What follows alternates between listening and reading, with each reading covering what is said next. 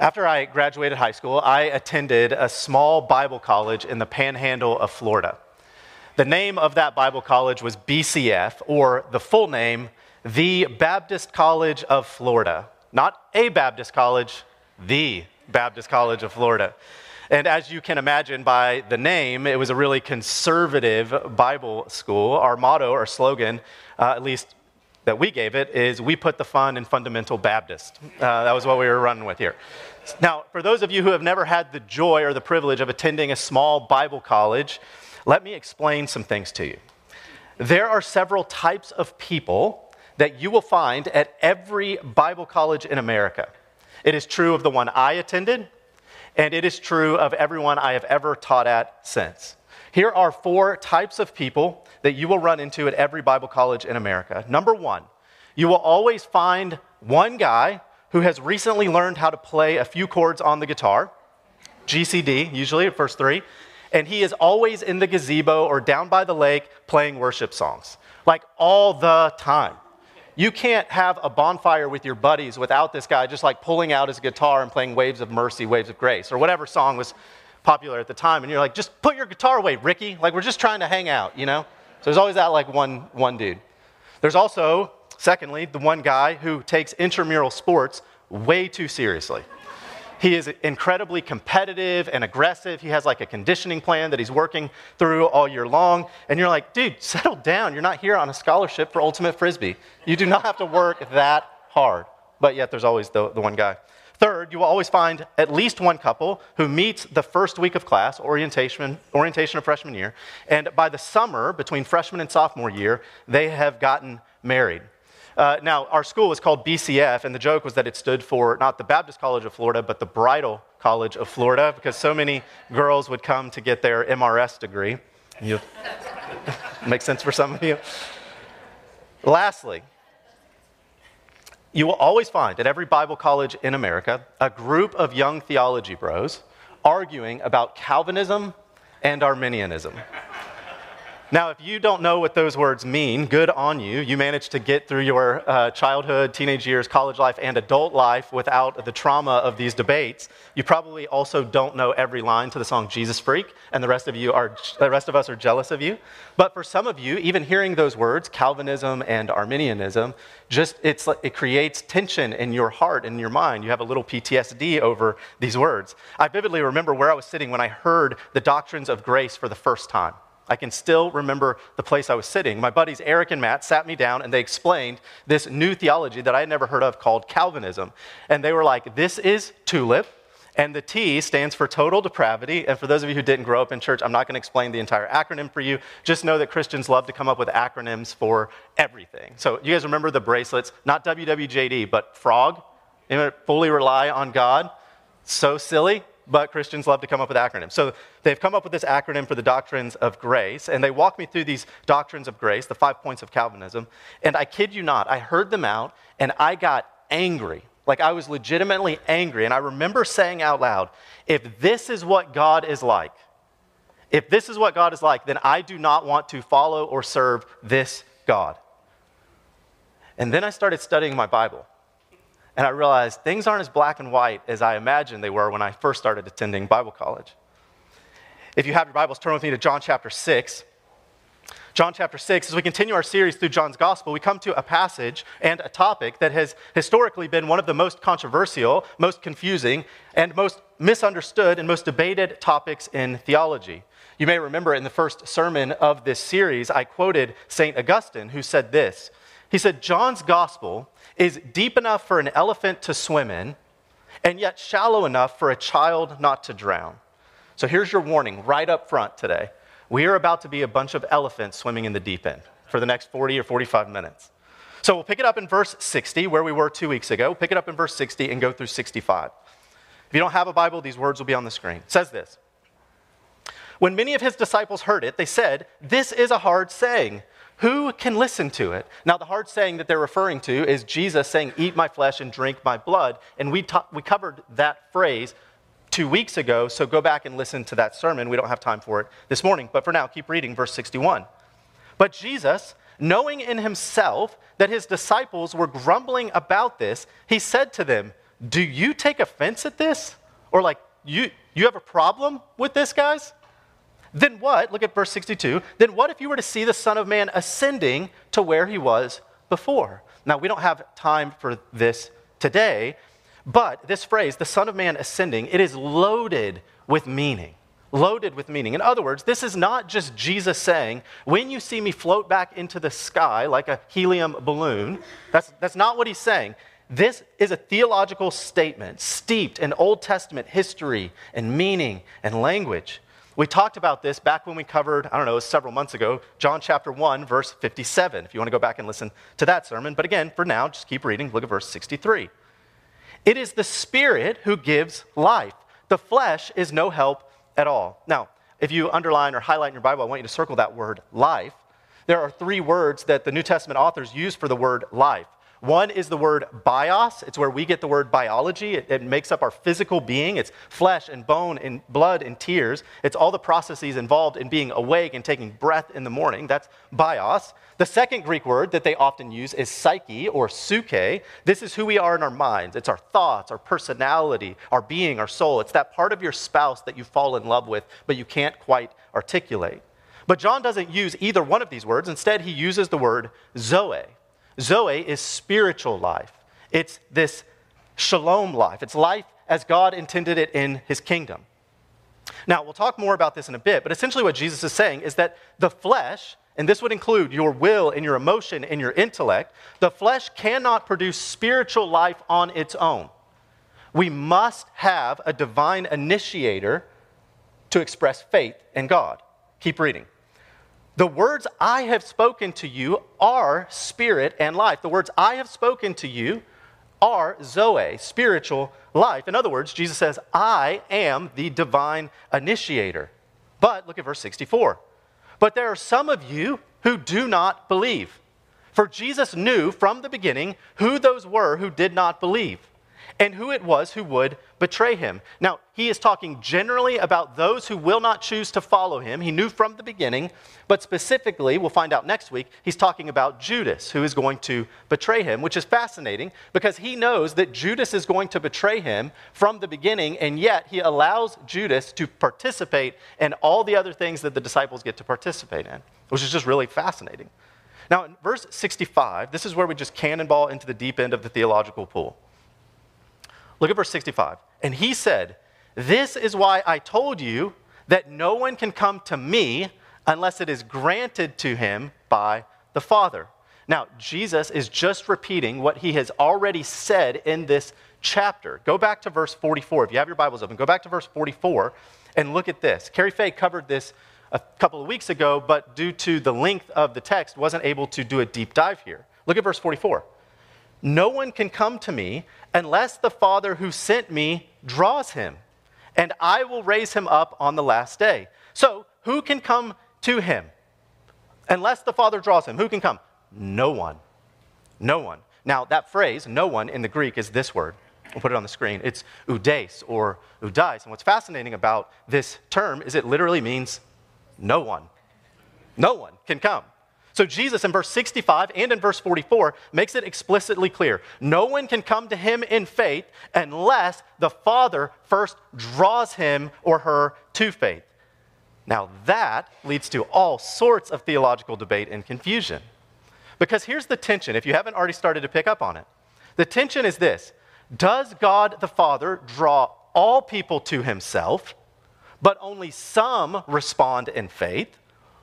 Or does the Father only draw those whom he predestined and elected to come to faith, and everyone he draws comes to faith in him? Does that make sense? That tension? Okay, if it didn't, let me read you this quote. John Piper describes the tension of John 6:44 like this. He says, one reason it's controversial is that if you simply take the verse as it stands, it could mean two different things. On the one hand, it could mean that no one can come to Jesus without God's drawing, and God draws everyone, but only some come. So God's drawing doesn't cause the coming, it only makes the coming possible. And then the one who comes provides the decisive impulse or the cause. Or, keep listening, On the other hand, it could mean that no one can come to Jesus without God's drawing, and everyone whom he draws does come because God's drawing infallibly produces the coming. This could mean that the Father only draws some, since all don't come, and that the decisive cause of the coming is God, not man. Are you confused yet? Reads a little bit like a Dr. Seuss riddle, if I'm honest. But this is worth spending some time on. So we're going to stop there and ask the question, so what? What do we do with this? Because we have to recognize this isn't just an intellectual or philosophical question. How we answer these questions have massive implications for who God is and whether or not we can trust him. So in order to understand and apply this passage to our life here and now, I want to break it down into 3 words. 3 words that will help us make sense of and apply this straightforward but very confusing line of Jesus. Here are the 3 words I want to walk through with the rest of our time. Dead, drawn, determined. It's like theological Sesame Street. It's brought to you by the letter D. Dead, drawn, determined. First, dead. Before we can even start to understand the drawing of God, we must first understand this sobering reality. Brothers and sisters, before Jesus, we are dead in our sin. Dead. Let me show you this in a few verses. You don't have to turn there. Romans 5. Therefore, just as sin came into the world through one man and death through sin, and so death spread to all men and women, you're not off the hook, because all sinned. Now, this does mean our physical death. This is how physical death was ushered into the world, but it also means our spiritual death while we are on the earth. And then look at this, Ephesians chapter 2. Paul says, and you were dead in your trespasses and sins, in which you once walked, following the course of this world, following the prince of the power of the air, the spirit that is now at work in the sons of disobedience, among whom we all once lived in the passions of our flesh, carrying out the desires of the body and the mind, and were by nature children of wrath like the rest of mankind. Now tell us how you really feel about us, Paul. One more, Romans 3. None is righteous, no, not one. No one understands, no one seeks for God. All have turned aside. Together they have become worthless. No one does good, not even one. Brothers and sisters, here's what the scriptures teach again and again and again. We, you and I, are helpless, hopeless, despondent, dead people. Because of the sin of our first father, Adam, we have been born into sin, and every one of us deserves condemnation and death. And furthermore, because of our spiritual blindness, there is nothing we could ever do to fix it or make it better. We cannot choose him on our own initiative. We can't work our way out of this pit of despair. No amount of good works, no amount of self-righteous behavior, no amount of religious ritual can mend the brokenness that sin has caused. So the question is, well, how does this get resolved? If we can't do anything to fix it, how then do we get saved? If we don't even have the capacity as dead people to choose God, how are we rescued from this life of death? And that leads to the second word, drawn. Drawn. The passage we just looked at said it very clearly. Unless someone is drawn by the Father, he or she cannot come to Jesus. We see this very clearly. God, by his grace and kindness, initiates a relationship with us. The famous preacher J.C. Ryle said it like this: we are all so sunk in sin and so wedded to the world that we would never turn to God and seek salvation unless he first called us by his grace. Without a divine call, no one can be saved.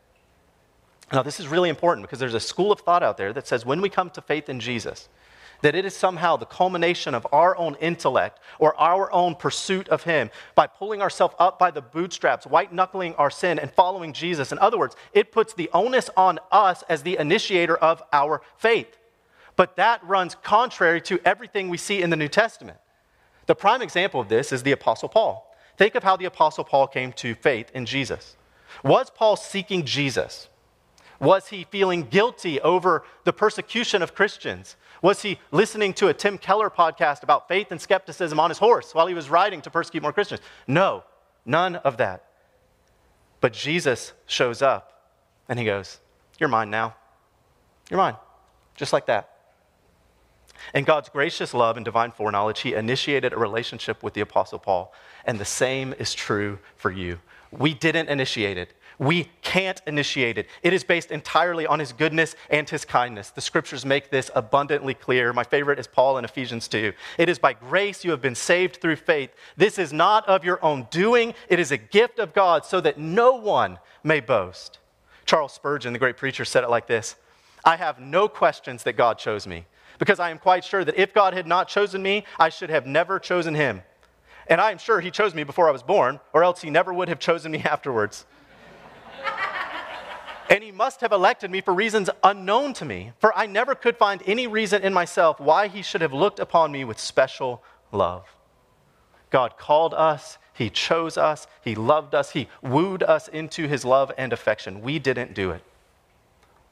But that leads to all sorts of confusion that we have to wrestle through, tensions in the text. The questions that I mentioned earlier: are all people drawn and invited? And some, in their human freedom, choose not to follow?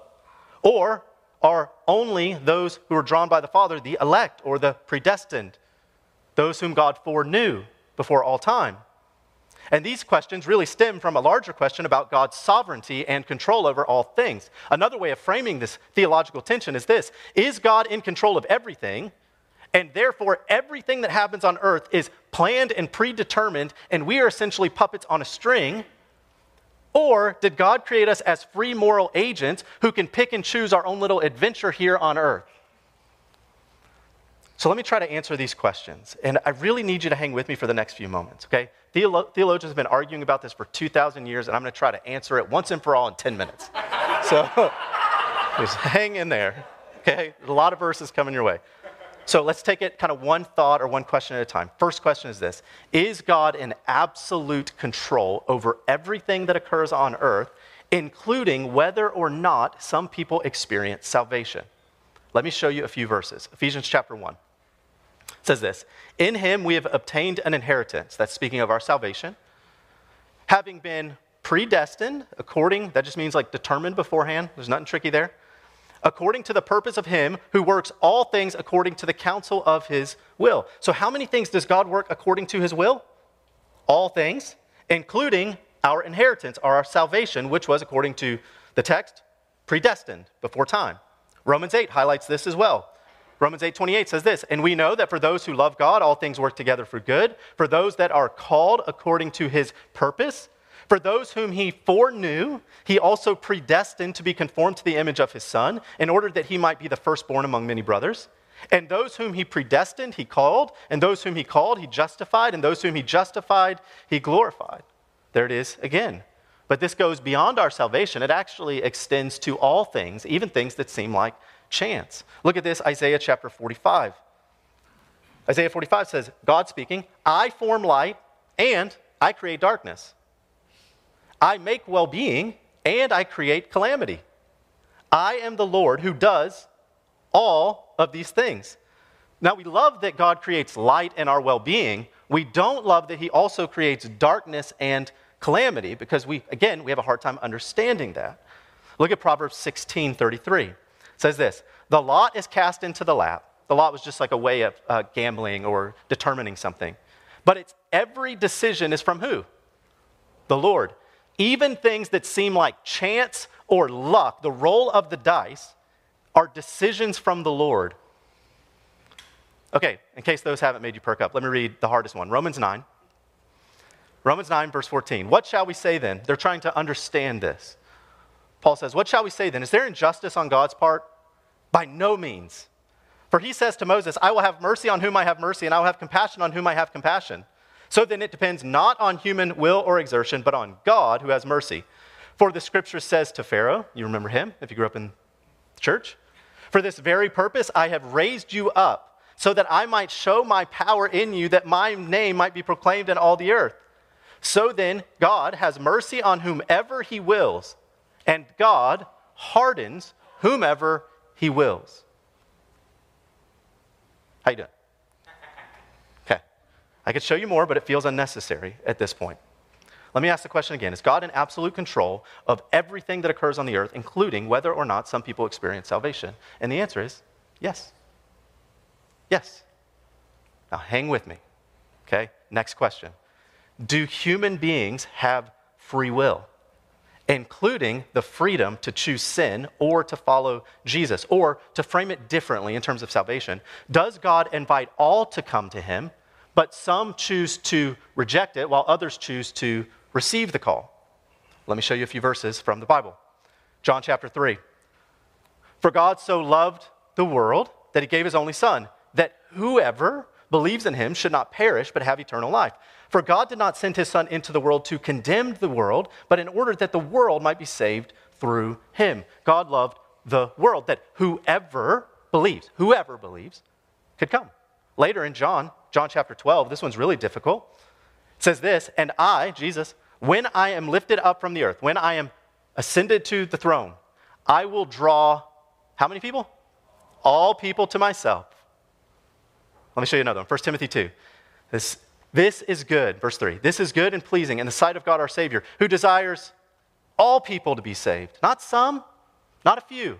All people to be saved and to come to the knowledge of the truth. For there is one God and there is one mediator between God and man, the man Jesus Christ, who gave himself as a ransom for all. Now, some theologians will try to argue that this doesn't refer to all. It refers to all different types of people, but that's not what the text says.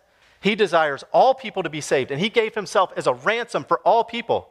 So back to the question, do human beings have free will, freedom to choose whether or not they will respond to this drawing of God? Does God invite all to come, and some choose to reject it? And the answer is yes. Yes. But Justin, which one is it? It must be one or the other, right? I'm so glad you asked. Let's go back to the Bible. Always go to the Bible in discussions like this. Never rely on your intellect or your emotions. Always go to the Bible. So let's go back to the Bible. Let me show you a couple of passages. Acts chapter 2. This is Peter preaching at Pentecost. He says this, men of Israel, hear these words. Jesus of Nazareth, a man attested to you by God with mighty works and wonders and signs that God did through him in your midst. As you yourselves know, this Jesus, listen to this, delivered up according to the definite plan and foreknowledge of God, you crucified and killed by the hands of lawless men. So Jesus was delivered and crucified according to the definite plan of God. No one could stop it from happening. But at the end of the day, who killed Jesus? Who has to be responsible for this? These men who chose to kill Jesus. We also see something similar in Acts chapter 4. Acts chapter 4, believers are praying together, and these are their words to God. So they're praying these words to God. And they say, the kings of the earth set themselves, and the rulers were gathered together against the Lord and against his anointed. For truly in this city there were gathered together against your holy servant Jesus, whom you anointed, both Herod and Pontius Pilate, along with the Gentiles and the peoples of Israel, to do whatever your hand and your plan had predestined to take place. So who put Jesus to death? Well, the scriptures don't give one clear answer. This is who put Jesus to death. Wicked people planned it and acted freely, and yet God determined that he would do it through moral agents acting freely. Okay, let me show you another. This is fun, isn't it? We're having fun? Okay. 1 Peter chapter 2, verse 8. It's talking about people sinning. They stumble because they disobey the word. So why do they stumble? They disobey the word, as they were destined to do. So again, let's go back to where this detour began. Is God in control of everything, and therefore everything is planned and determined by him? So we're just kind of puppets on a string? Or did God create us as free moral agents who can pick and choose our own little adventure on earth and be held responsible for our decisions and our actions? And the good, biblically faithful answers is, yeah, exactly. But how can this be? Like, we must be able to explain it. Well, that's going to be really difficult because we have such a limited perspective as finite human beings. It's incredibly difficult to explain. Maybe an illustration will help. Do you guys remember these? Does that look familiar?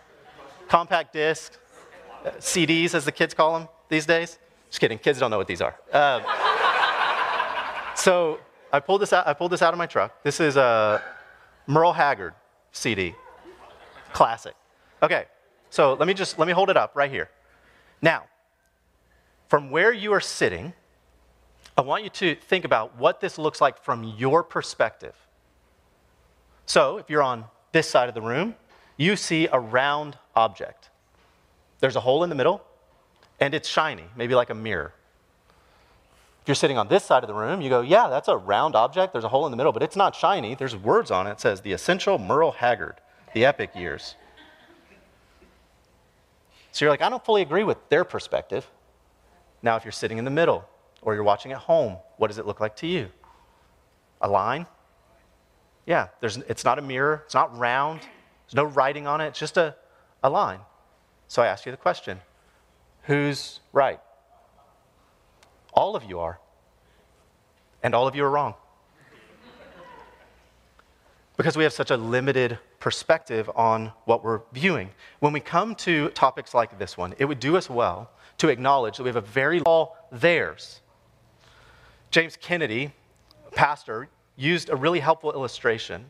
He said this, say you have 5 people who decide to hold up a bank.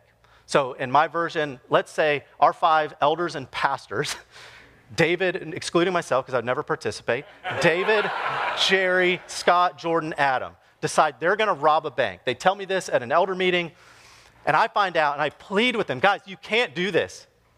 For like a number of reasons, you can't do this. I beg them, and finally they go, we don't care what you have to say, Justin. They push me out the way, and they start running to First Tech Credit Union or whatever bank is closest. And I decide I've got to do something. So I run, and I tackle the slowest one, and I wrestle him to the ground, and I hold him there. The others continue on to the bank. They rob the bank, and they kill 2 people in the process. They are then captured, convicted, and sentenced to life in prison. But the one man that I was able to tackle and hold down, he goes free because he didn't participate in the robbery. Now I ask you the question, whose fault was it that the other men were arrested and sentenced? Can they blame me for that? Absolutely not.